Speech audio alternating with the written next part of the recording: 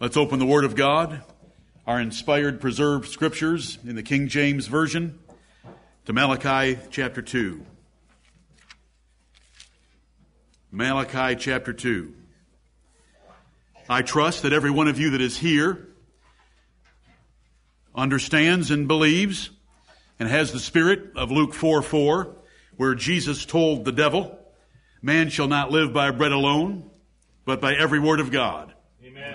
We turn these pages to find every word of God. Malachi is the last prophet of the Old Testament, the last book of the 39 books of the Old Testament.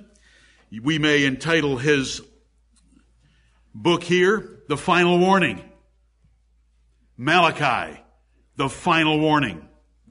Because the next time a prophet appears that the Bible records, it's John the Baptist, and he tells that nation, the axe is now laid to the root of the tree, and the fire is being fanned by Almighty God, and he is about to burn up the nation. Right. And he did burn up the nation. Right. The nation of Israel was wiped out, destroyed, and leveled to the ground in 70 AD by the armies of the Romans that came against them because they had crucified the Lord of glory. They were scattered abroad into all nations, and to this day, the majority of Jews do not live in Israel. They live in New York City and in other places around the world. Until very recently, the number of Jews in New York City outnumbered the ones in Israel. The final warning. Right. What's the last word of this book? What's the last word of the Old Testament? Curse. Because that was coming upon these people for their wickedness. It is hard for us to imagine, reading Malachi, that this was a prophet just a few years after these Jews had come back from Babylon. How could they have been punished for 70 years in Babylon, had their nation destroyed, their city leveled, their temple burned to the ground, their women ravished by the Chaldean soldiers, and yet they would come back and quickly backslide into this kind of rebellion that we find here? Lord, help us and teach us. In the first chapter, we learn 2 lessons. There are 10 lessons in these 4 chapters. The first lesson was the first 5 verses that God had showed his distinguishing grace. We believe in distinguishing grace. Amen. We don't believe in universal grace. We believe in grace that distinguishes the people of God from the children of the devil. Because those are the 2 categories of mankind on the earth. And God points that out here to Israel in the first 5 verses by saying, I love Jacob, but I hated Esau. I love Jacob's family, but I hated Esau's family. I loved the Israelites, but I hated the Edomites. The Edomites being the descendants of Esau, because Esau's name is Edom, meaning red. Verses 6 through 14 gave us the second lesson, and that is that we should lift up the worship of God and make it as reverent as we can, because our God is a great king, saith the Lord of hosts. Yeah. And he points out numerous ways in which Israel, especially the priests, had profaned his name by not giving him the kind of worship he deserved. When we look at verse 6, and it says a son honors his father, you make efforts to honor your father, or at least you should. But where's the honor of God? Servants honor their masters. You'll do almost anything for your boss. Whatever he says, yes, sir. Yes, sir. But the Lord wants to know, where is his honor?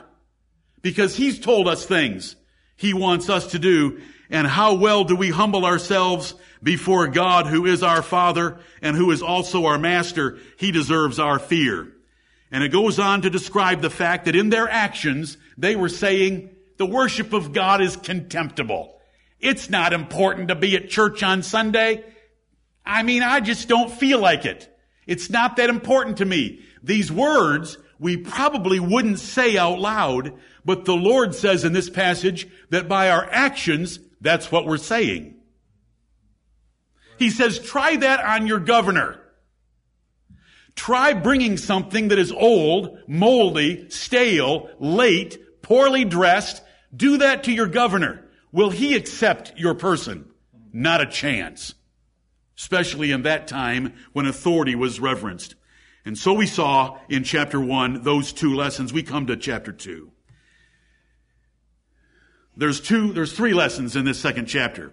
The third lesson of the chapter is the last verse. We will not consider that today. We will consider the first 2 lessons in 2 services today.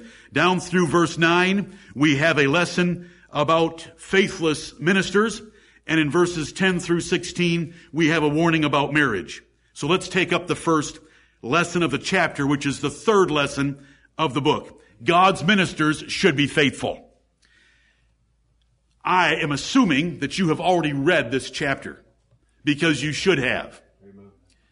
And so I will read one verse at a time and give the sense of it, because that is preaching. Preaching is not telling stories. Preaching is not tugging at your emotional strings. Right. Preaching is not jesting. Preaching is not entertaining. Preaching is, and I quote Nehemiah 8:8, so they read in the book, in the law of God, distinctly, and gave them the sense and caused them to understand the reading.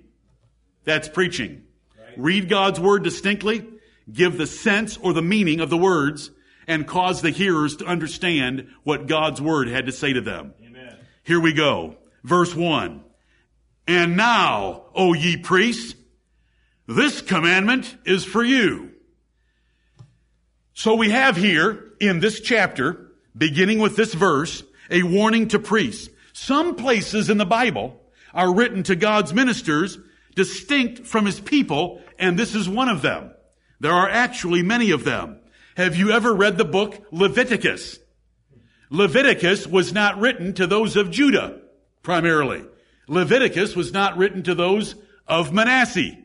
Leviticus was written to those of Levi, because they were involved in the tabernacle ministry and worship of God publicly. So it's called Leviticus because it had the rules for the Levites and the priests in conducting God's worship. So that's a book primarily for ministers.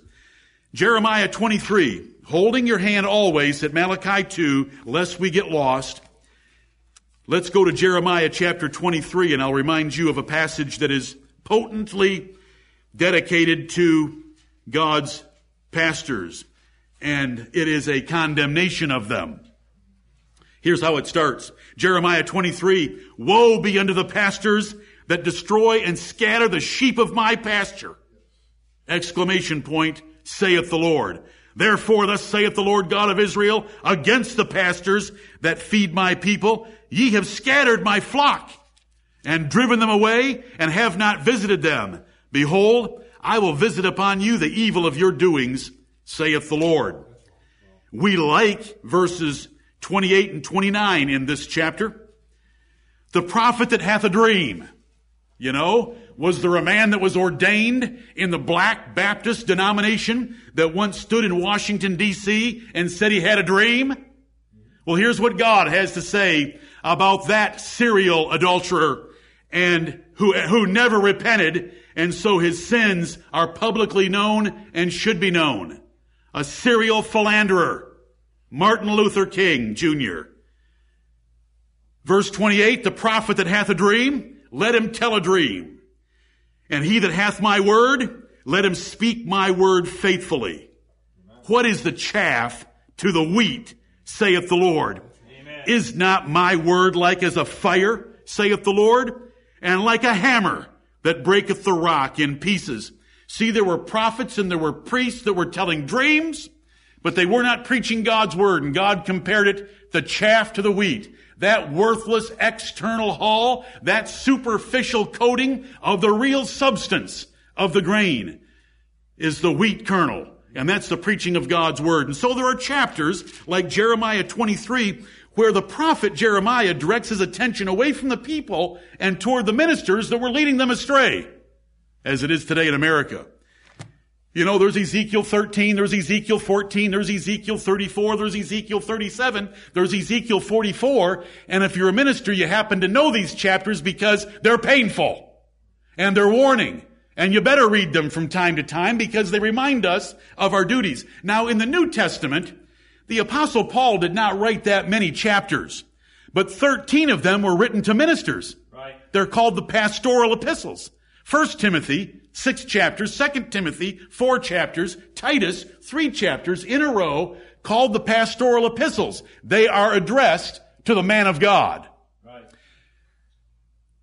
I will address, as soon as we get back to Romans 16, a ridiculous religious movement that has reared its ugly head, though it be not very significant today, called the house church movement, where they don't believe in having leaders, they don't believe in having preachers, they don't believe in having pastors, they don't believe in anyone having any authority to declare what the Word of God means. They just all sit in a circle and share with each other.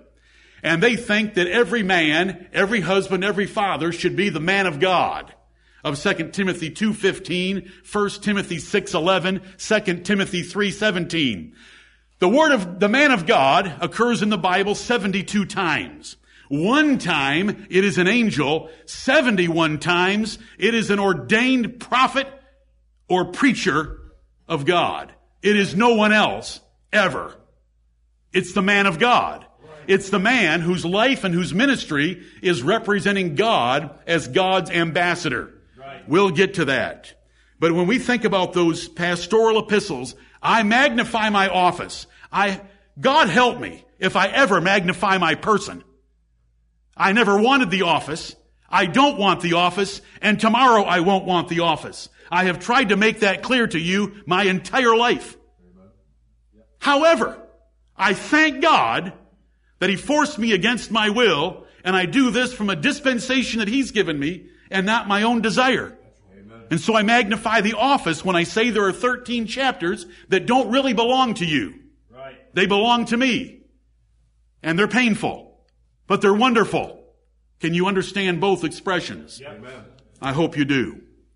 And now, O ye priests, this commandment is for you. Oh, that's nailing it down, because the priests had better listen to what God is about to say to them.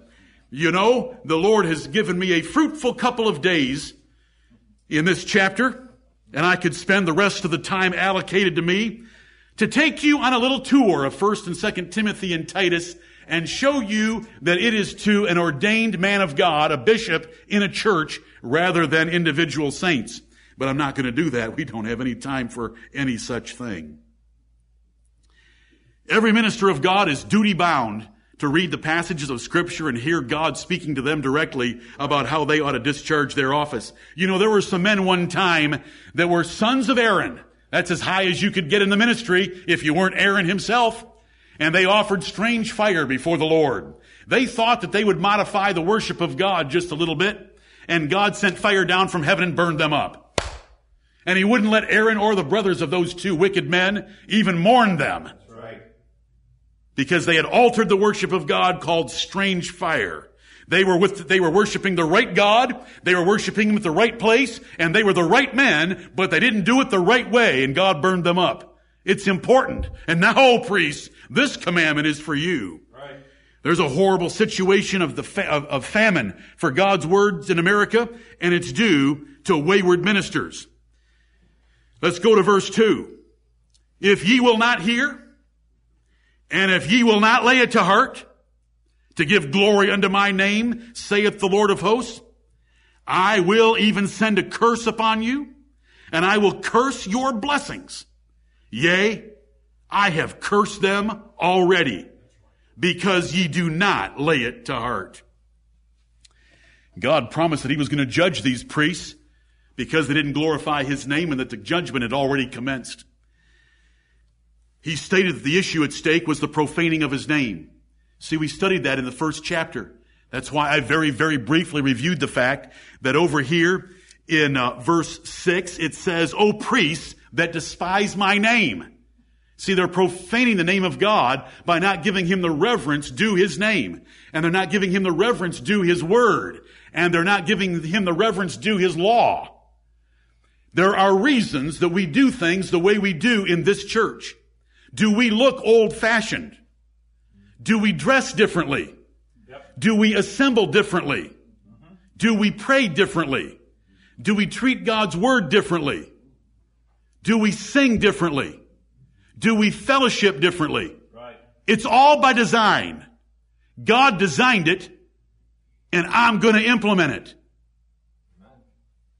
And I ask you to follow me. Amen. As I follow God and His Word. Because the New Testament tells me, wherefore, receiving a kingdom, let us have grace, whereby we may serve God acceptably with reverence and godly fear, for our God is a consuming fire. Amen. That's New Testament, not Old. Right. That is why we do things the way we do them. Lord, help us this way. Ministers usually speak, teach, talk, and cause conviction in others. But I want you to notice right here, they had better get convicted themselves when God speaks to them. 2 times in this verse is it mentioned, lay it to heart. Don't just hear it. Don't just have an encyclopedia or a handbook of God's rules for ministers, but be convicted about it in your heart. And so it is said twice in this second verse, you better hear me. You better lay it to your heart. But I've already started the judgment because you're past being convicted. I've already started it because you won't lay it to heart. Because I've been advising you and warning you by prophets for hundreds of years. Yep. And look at your wickedness even after your Babylonian captivity. It was their personal and public duty to give glory to God's name, contrary to the profane way in which they had taught religion in the nation. And what happens when that takes place? The nation backslides. The pew will follow the pulpit like a family will follow the father. Therefore, ministers bear the burden, not only of their own sins, but of the effect those sins have upon others. 1 Timothy 4:16. Take heed unto thyself and unto the doctrine. Continue in them, those 2 things, taking heed to a minister's personal life and taking heed to his doctrine that he teaches. Continue in them, for in doing this, thou shalt both save thyself. Thank you, Lord, that there's salvation for ministers. Amen. And them that hear thee. If a minister is lazy, if he's carnal, if he's worldly, he destroys his church, and their salvation is lost. Not their names in the book of life. The only person that would think I said that by using the word salvation is someone who doesn't understand the 5 phases of salvation. Right. Someone who has their name in the book of life cannot lose their eternal life, but they can certainly lose their fellowship with God and the joy of living the victorious Christian life. And that happens in every church where the man of God does not take heed to himself and to the doctrine. And so we have the warning here of what happens and God's judgment upon the nation, that there was a lack of knowledge in the land, and the lack of knowledge was due to the preachers, the priests in this case, not preaching it. Right. So, today, especially in the first half of the day, we want to be very conscious of the fact that we need ministers, and not just any minister. Faithful men, holy men, men who tremble before the Word of God, men who take it up as a very precious thing. They delight in every single syllable and jot and tittle of the Word of God, and they live it, and they press it, and they implement it, and they require it, and they enforce it. Oh Lord, give us some such men. Yes. Amen. And light a fire in their souls that will burn in our generation and in every generation that you leave us here in this world. God promised to curse these priests, and He would curse their blessings on others as well. It's a horrible thing when a minister has lost his ability to help his congregation by God not even hearing his prayers. You know, they had a They had a blessing given to them in Numbers chapter 6, in which they could bless the people. And God just said, are you kidding? You're not going to bless my people. I've said this enough times, but I have to say it again right now. After what happened in 2001, 9/11, you know what happened back there, and our government stood on the steps of the Capitol and saying, God bless America. I can promise you something. There was no blessing on America. And if you can't tell by what's happened in the last 13 years, do you know what? You're blind. And I'll drive you tomorrow to find you a German shepherd to lead you around. Because you're blind. That was no blessing. God has already determined that using his name like that would be a curse upon this nation because they don't fear him. Their whole lives are dedicated to almost everything contrary to his word.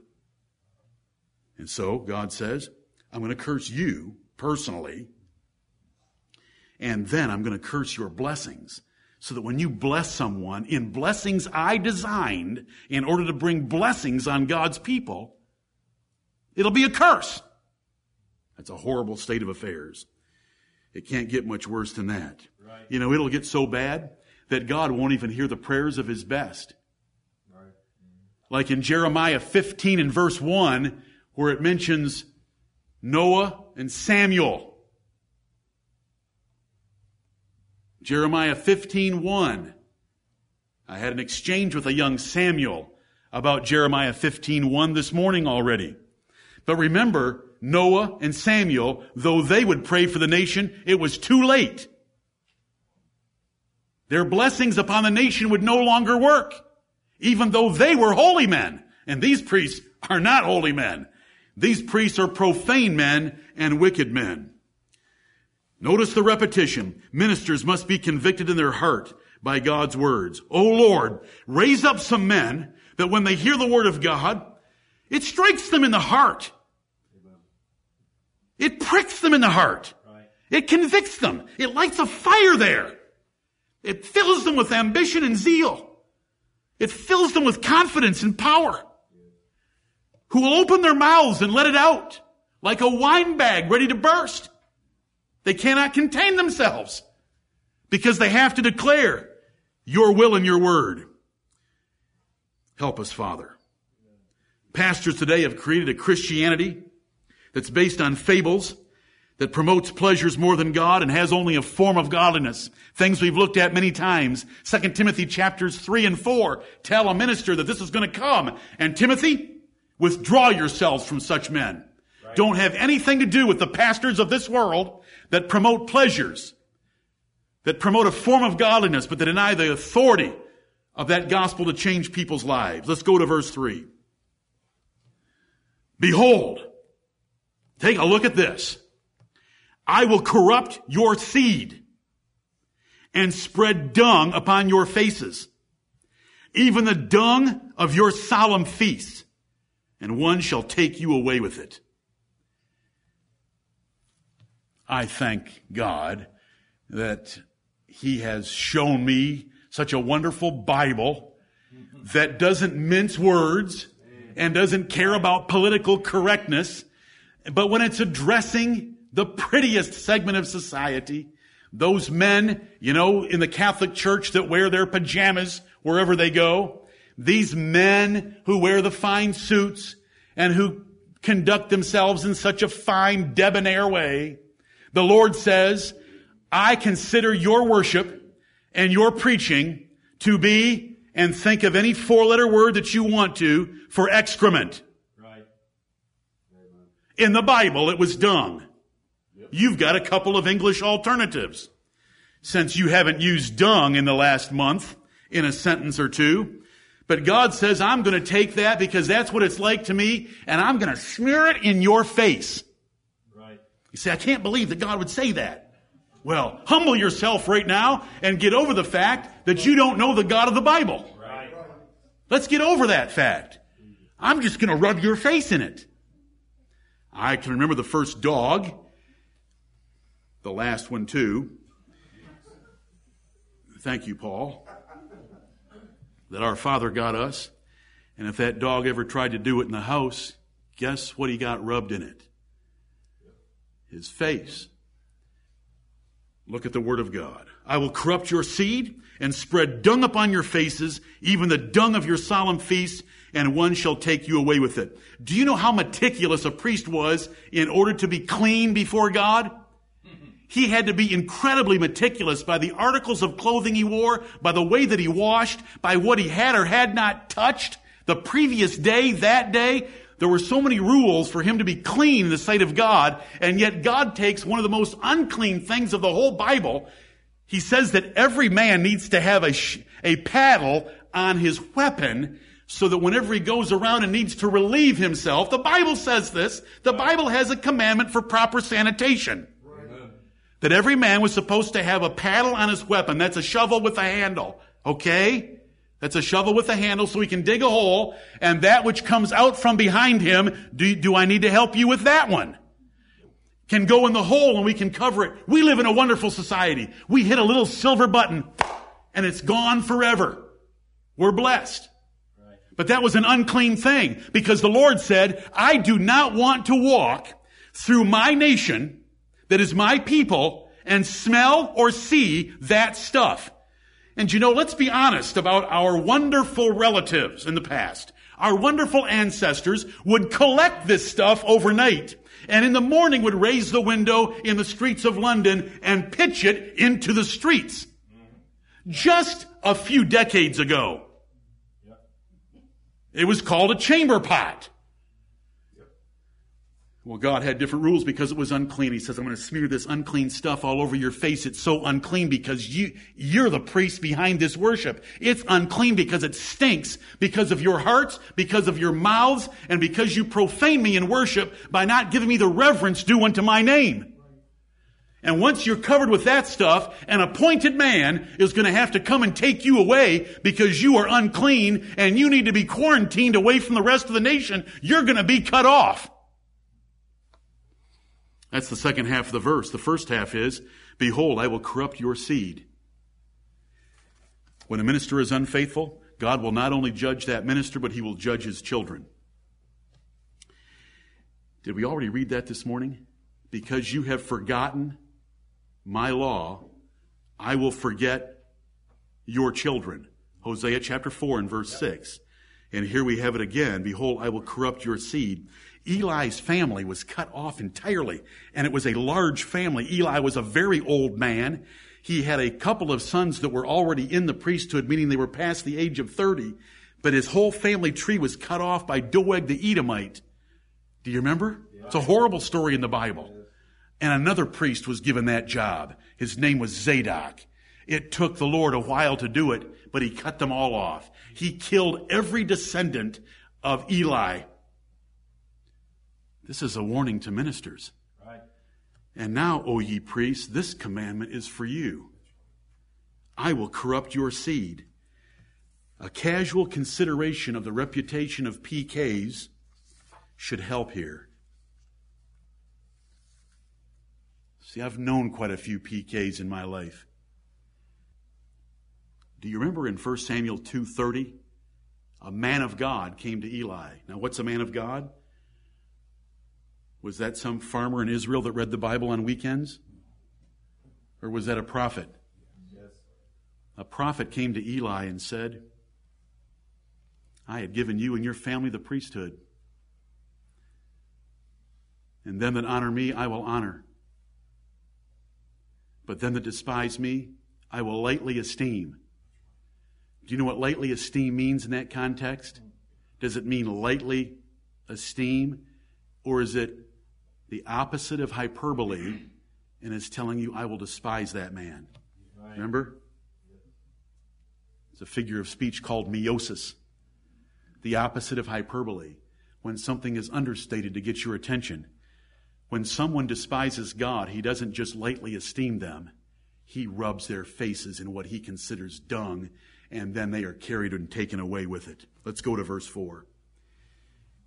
And ye shall know that I have sent this commandment unto you, that my covenant might be with Levi, saith the Lord of hosts. and ye shall know. What would cause them to know that God was against them and that God only viewed his faithful descendants of Levi and Aaron as his true Levites and priests? How would they know? By the judgment that was going to come upon them. It is a horrible thing when judgment is the revelation that you were wrong. Do you know when you want to find out that you are wrong? When you hear God's words. Notice what he said in verse 2. If ye will not hear it, if ye will not lay it to heart, then you're going to discover the judgment too late. You're going to realize, why is God ripping us priests apart? Why are our blessings turning into curses? It's too late. So when does priest and when do people need to pay attention to God? When he speaks to them. Right. Otherwise, you're going to find out too late, and you're going to find out by judgment. Though they were the priests of Jehovah, the Lord would make his disapproval very clear. If you don't get the message by his word, you're going to get it by his judgment. Beware. They would know, though too late for themselves, that he only approved faithful men. Now, when he uses Levi in this chapter, Levi was just one of the 12 sons, and Levi wasn't one of the better sons. You know, it was Reuben, Simeon, Levi, Judah. He was the third son, and he, along with Simeon, had gone and killed the men of Shechem. It's a horrible story about Dinah, their sister, and so forth. But he's using Levi as synecdoche for all those that came from him. It's a metaphor. It's figurative language for Levi. And remember, only one son later on down, a couple hundred years later, was actually the priest of God. That was Aaron.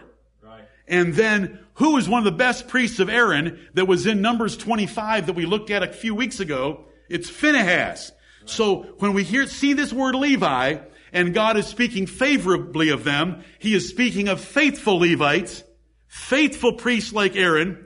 Aaron wasn't always faithful, but overall, Aaron was pretty faithful. Phinehas, whom God considered to be very faithful and zealous, so that he gave him an everlasting priesthood, according to the Bible, in Numbers 25. And what did Phinehas do that was so memorable to God? Was it that he translated the Bible into the language of the Hittites? No. Was it that he prayed all day? No, he didn't believe that much in prayer. When there was something that needed to be done. When something needs to be done, it's not the time to pray. It's the time to pick up a javelin and go kill two fornicating, an Israelite and a Midianite woman that were in a tent. Right. And so he went into that tent and made shish kebab of that fornicating couple that were thrashing under the sheets. That's what God looked at and said, I love Phinehas. I love his family. He's going to have an everlasting priesthood.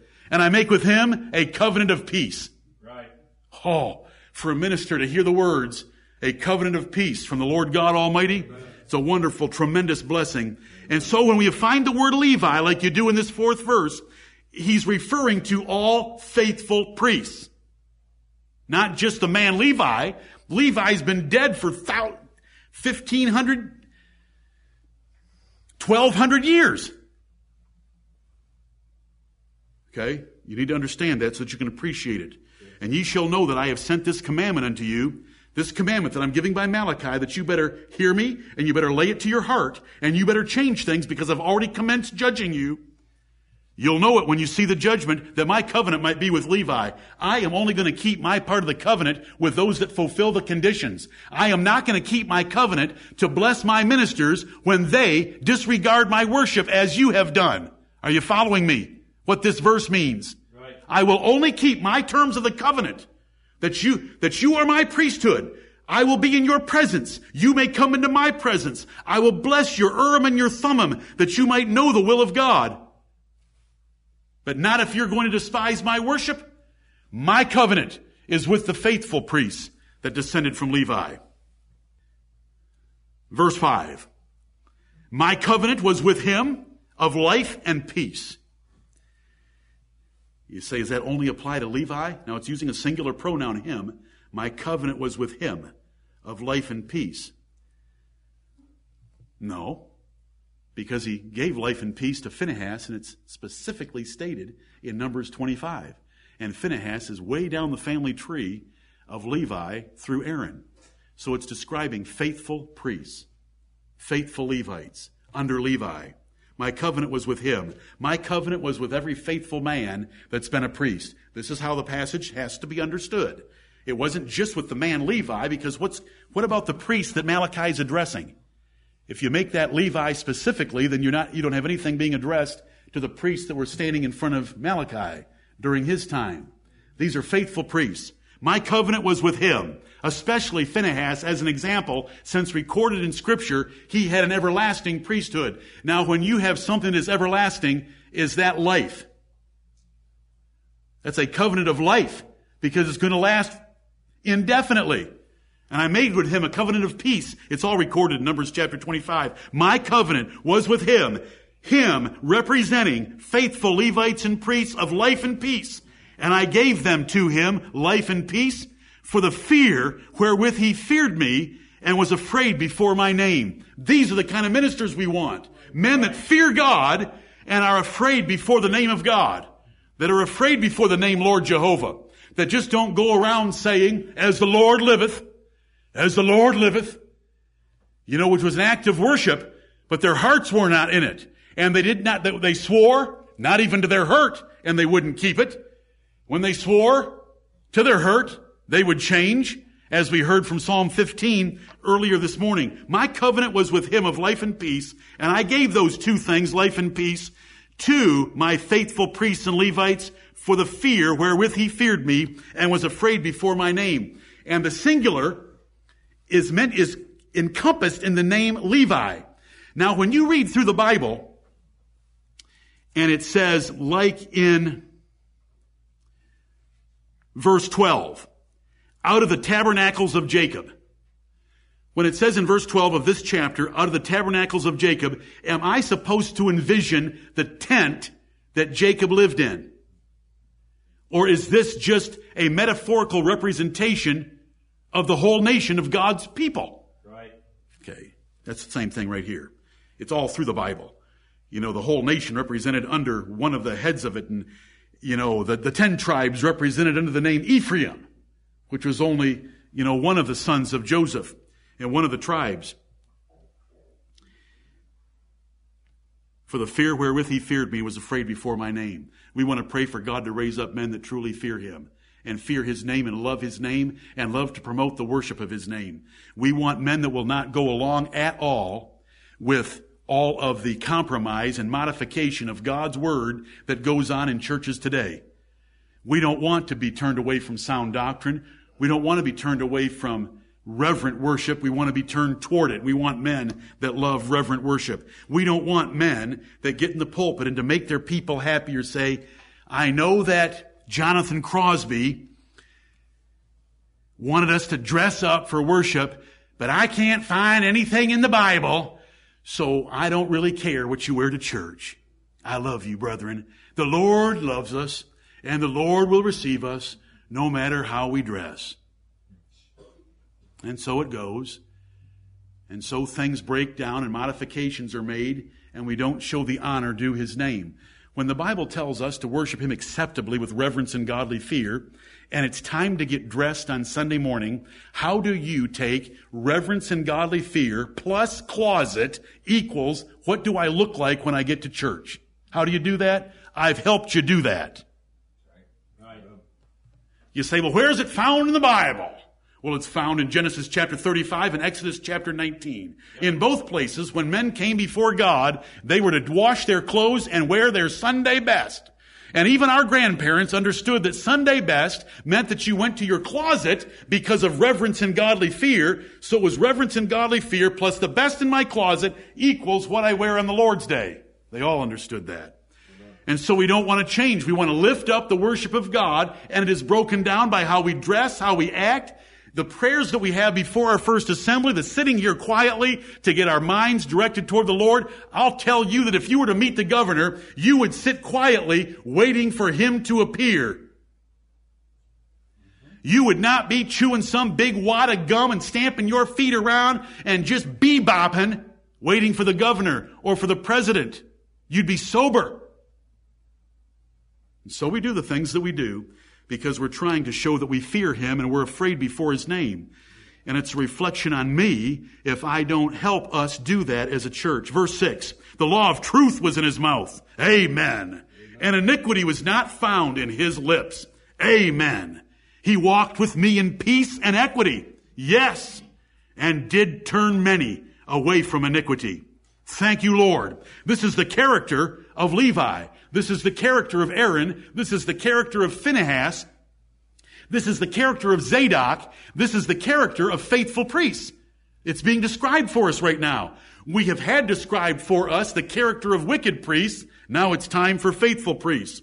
The law of truth was in his mouth. When he opened his mouth, he said what was true, not just from personal honesty, but from the Word of God. This is what the Lord says. This is what the Bible teaches. The law of truth was in his mouth. And it wasn't just, I think this might be the truth. The law of truth. Right. Thus saith the Lord. This is what God wants. This is what God thinks. This is what God says. That's how ministers should speak.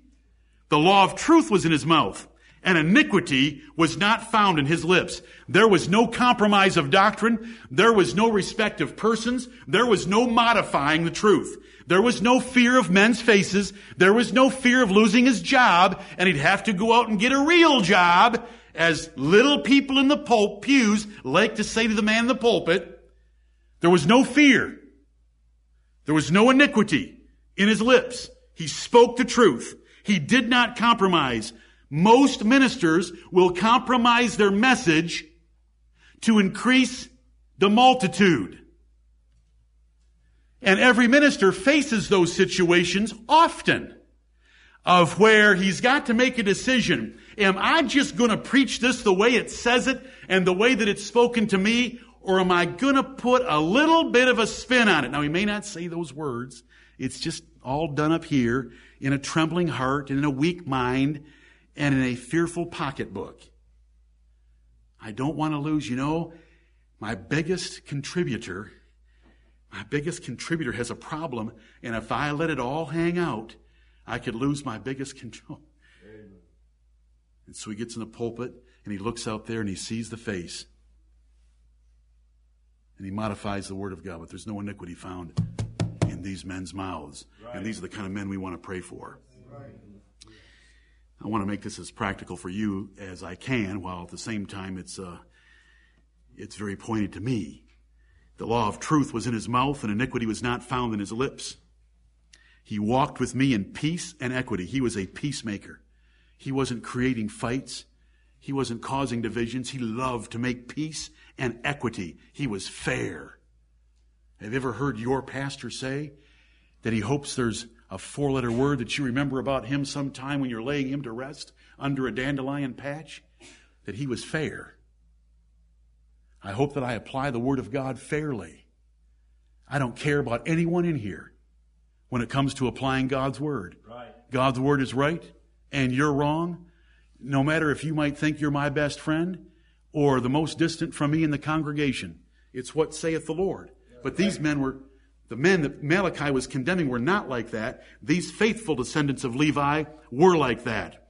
He walked with me in peace and equity. A peacemaker, always doing what was fair and right, and did turn many away from iniquity. He was about the work of soul winning, to change people to do what is right, to push people, to nudge them, encourage them, warn them, call them, beg them, and comfort them, any way to move them toward doing what is right and away from doing what is wrong. That's the description of a faithful minister. Verse 7, for the priest's lips should keep knowledge, and they should seek the law at his mouth, for he is the messenger of the Lord of hosts. The reason you want the law of truth in a minister's mouth, and the reason you don't want any iniquity in his lips, and you want him walking in peace and equity and turning many away from iniquity, is because God has that man there for a purpose. For the priest's lips should keep knowledge. Do you remember from Hosea chapter 4, verse 6? You have rejected knowledge, therefore I've rejected you from being a priest, and because you have forgotten my law, I have forgotten your children. See, that knowledge is supposed to be in his mouth. God gave Levi 120% of the average salary of Israel. Can you all figure that out quickly? Yep. 12 tribes. 1 pulled out. Joseph's given a double portion, so we're back to 12. And the 12 were to give 10% of everything they made to the one tribe. 10% of 12 compared to 1. Are you with me? Yeah. I know it's high math. Okay, what did I make that point for? Because do you know what they were supposed to be doing when they wouldn't have to worry about anything financial? Right here. Right. They were to be ready scribes in the law of God like Ezra was. They were to be digging into God's word and taking it apart word by word. Looking at the jots and tittles. Taking it apart by syllable. Looking at the singulars and the plurals. Looking at everything in God's word is what they were supposed to be doing. For the priest's lips should keep knowledge. That's where knowledge is supposed to be kept, in the pulpits. Yes, at times we're reduced to having to question ministers or having to read the Word of God to confirm what they're teaching us. But God's ordinary plan is for truth to be conveyed from fathers to children. Right. Isaiah 38 verse 19. Joel 1 verses 1 through 3. Psalm 78 verses 1 through 8. Deuteronomy chapter 6 verses 6 through 8. Fathers are to hold God's truth and convey it from one generation to the next. Ephesians 6:4. Fathers, provoke not your children to wrath, but bring them up in the nurture and admonition of the Lord. Right. So where's the Lord's admonition and nurture kept? In a father and a family. If a woman will learn anything, let her ask her husband at home. So it's back to that same man. That man, husband, father, is a man of God with little m, and if you know what I mean, toward his wife and toward his children. Right. And I defend that, teach that, promote that, and exalt that in our church. However, there's another man of God. Right. And he's supposed to hold doctrine fast. And he is holding fast the faithful word as he hath been taught. Titus chapter 1 and verse 9. Yep. All scripture is given by inspiration of God and is profitable for doctrine, for reproof, for correction, for instruction in righteousness, that the man of God may be perfect, thoroughly furnished unto all good works. Right. And then immediately, I charge thee in the name of the Lord Jesus Christ, preach the word. Right. Be instant in season, out of season. Rebuke, exhort with all long suffering and doctrine, for the time will come when they will not endure sound doctrine. For the priest's lips should keep knowledge. And this priest is not a Catholic priest. Right. This priest is the Old Testament priest and the forerunner of pastors and teachers in the New Testament. And they should seek the law at his mouth. If you wanted to know God's will, you would go ask a priest. And great kings like Jehoshaphat would station priests throughout the whole nation so you wouldn't have to go very far. We're trying to do that with our website. God's given us a great deal of truth, and we want to make it as available as possible for those that go looking for it. They should seek the law at his mouth, for he is the messenger of the Lord of hosts. That's why out of 72 occurrences in the Bible, 71 of them are an ordained minister, prophet of the old, or pastor teacher of the new, and two occurrences referred to angels when they appeared to Manoah and his wife, the parents of Samson. For he is the messenger of the Lord of hosts. Is there anyone, and don't raise your hand, are there any men, are there any boys that read a verse or hear a verse like this, Malachi 2:7, and it moves you? The priest's lips should keep knowledge, and they should seek the law at his mouth, for he is the messenger of the Lord of hosts. There's no greater professional ambition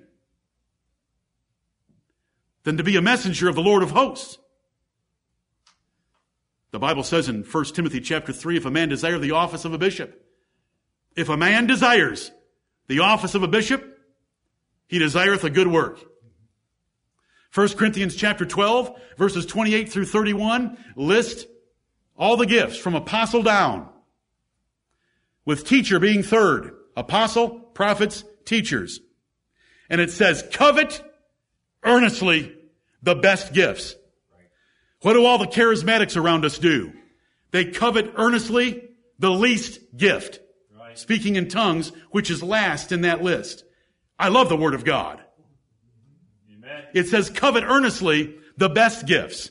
Teaching is far above speaking in tongues, though no charismatic will ever admit that, because they've exalted a gift that they can fake out of all place given to it, even in the New Testament.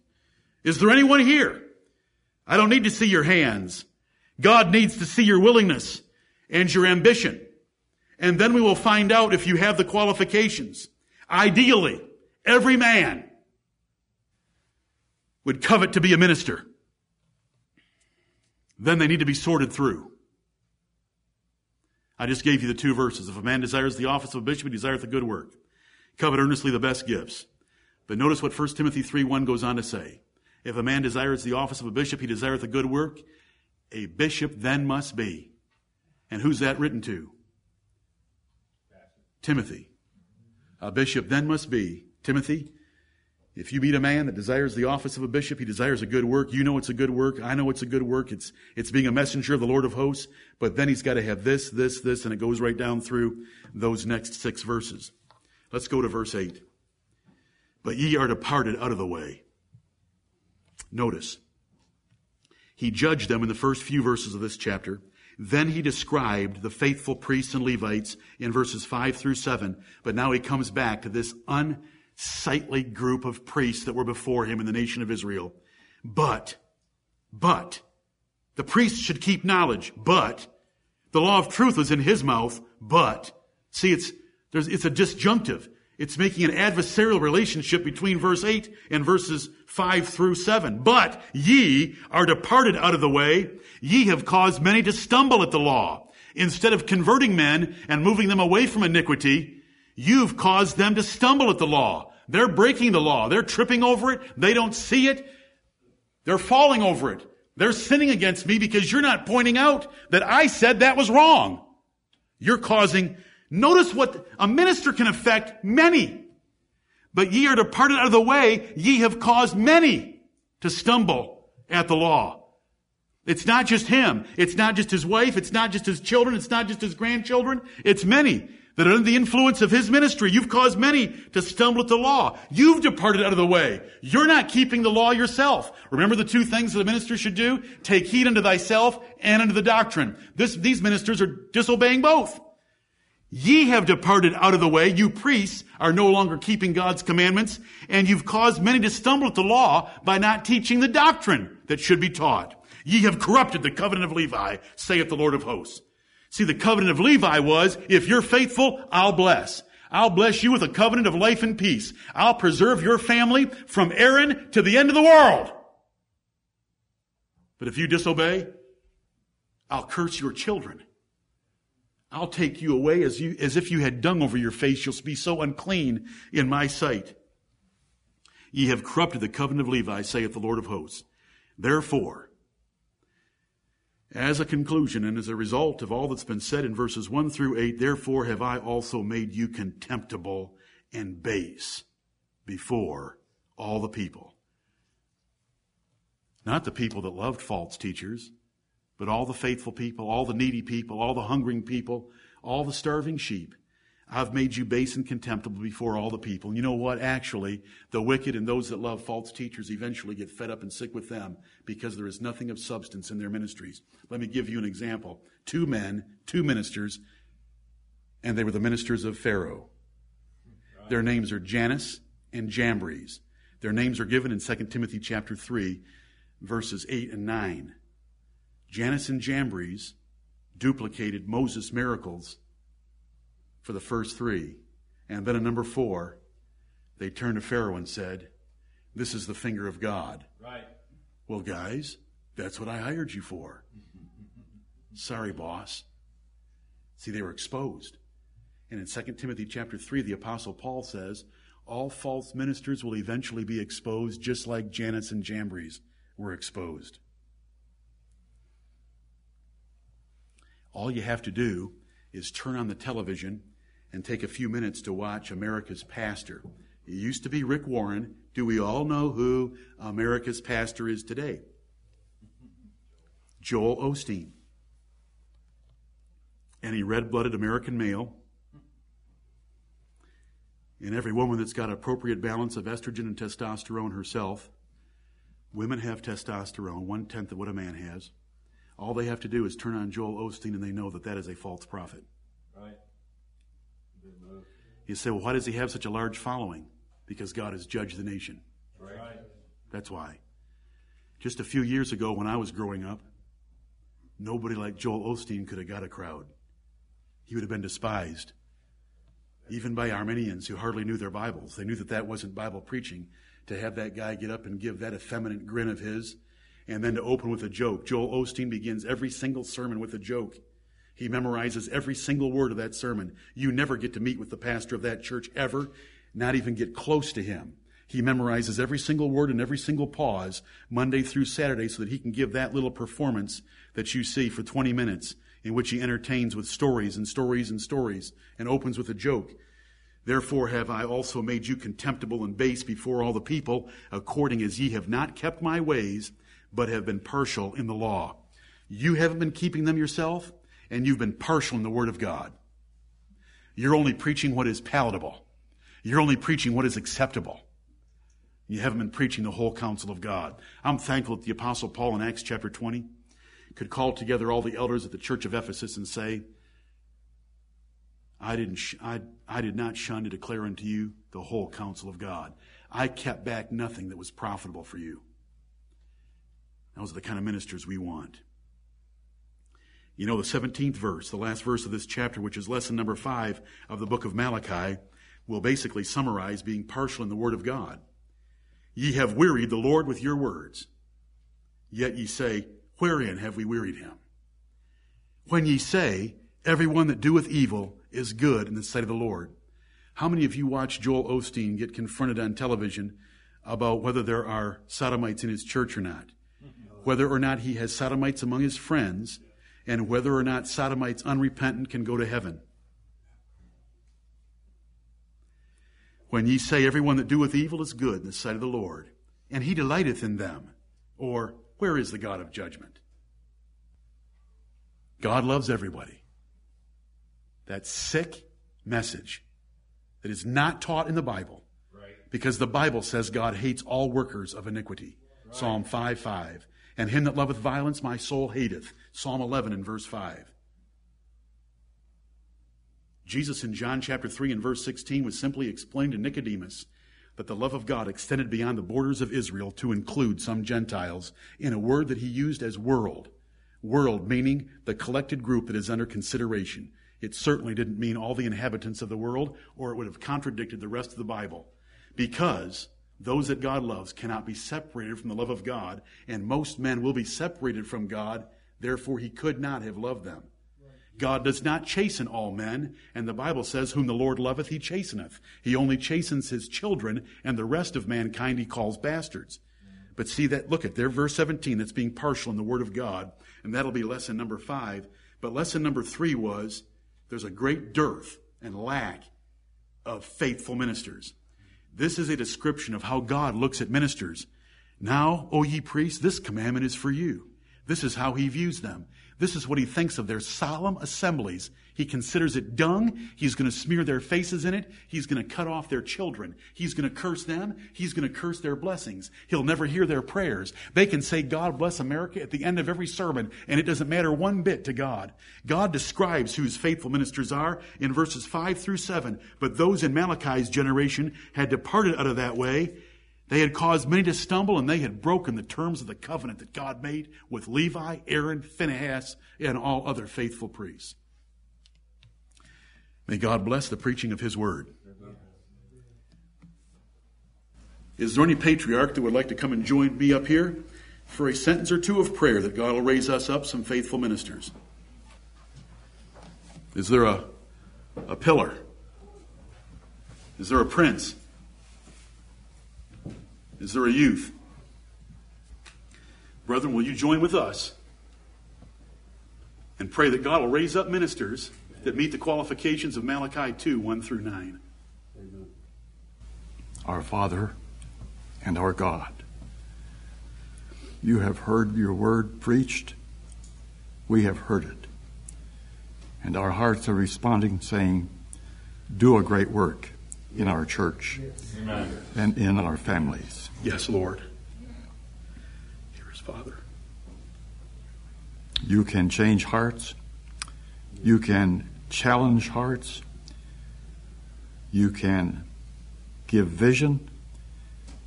You can plant desire. Yes, And we Father. pray that you will do all of this, even today, even now. We pray that you will raise up out of our midst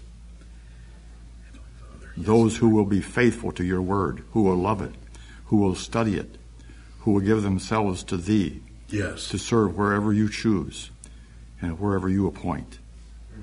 We thank you for what you have done in the past. We thank you for the servant of God that you've put here in our midst. And we pray that you will add Yes, Lord. to him. And if your word applies to his family, then, Lord, be pleased to multiply your servants in that way. Thank you, Lord, in Jesus' name. Amen. Amen. Amen. O Lord, we beseech you. Thou hast ordained churches, and that we, thy sheep, should be in those churches. Yes, Lord. But those churches need to have a man of God over them. Yeah. And we hear every day from people around this country and around this world who have no church Truth, Lord. because it has no pastor. And we beseech thee, O Lord, to raise up faithful men of God, Yes, Lord, Lord. to fill this dearth in the land. We pray, O Lord, we know that this country is sinking deeper and Yes. deeper into abomination. And we know, Lord, is because there are no men of God, Lord, to call sin sin anymore Yes. and to teach the people. And we pray, Lord, for the sake of our children and our children's children, Lord, that thou will raise up faithful men Please, Lord. to curb the abomination of this land through thy people and through their preaching, O Lord. We beseech thee, O Lord, in the most earnest terms that we Yes. can, Lord, that you will supply these need of pastors for thy people. In Jesus' name we pray. Amen. Amen.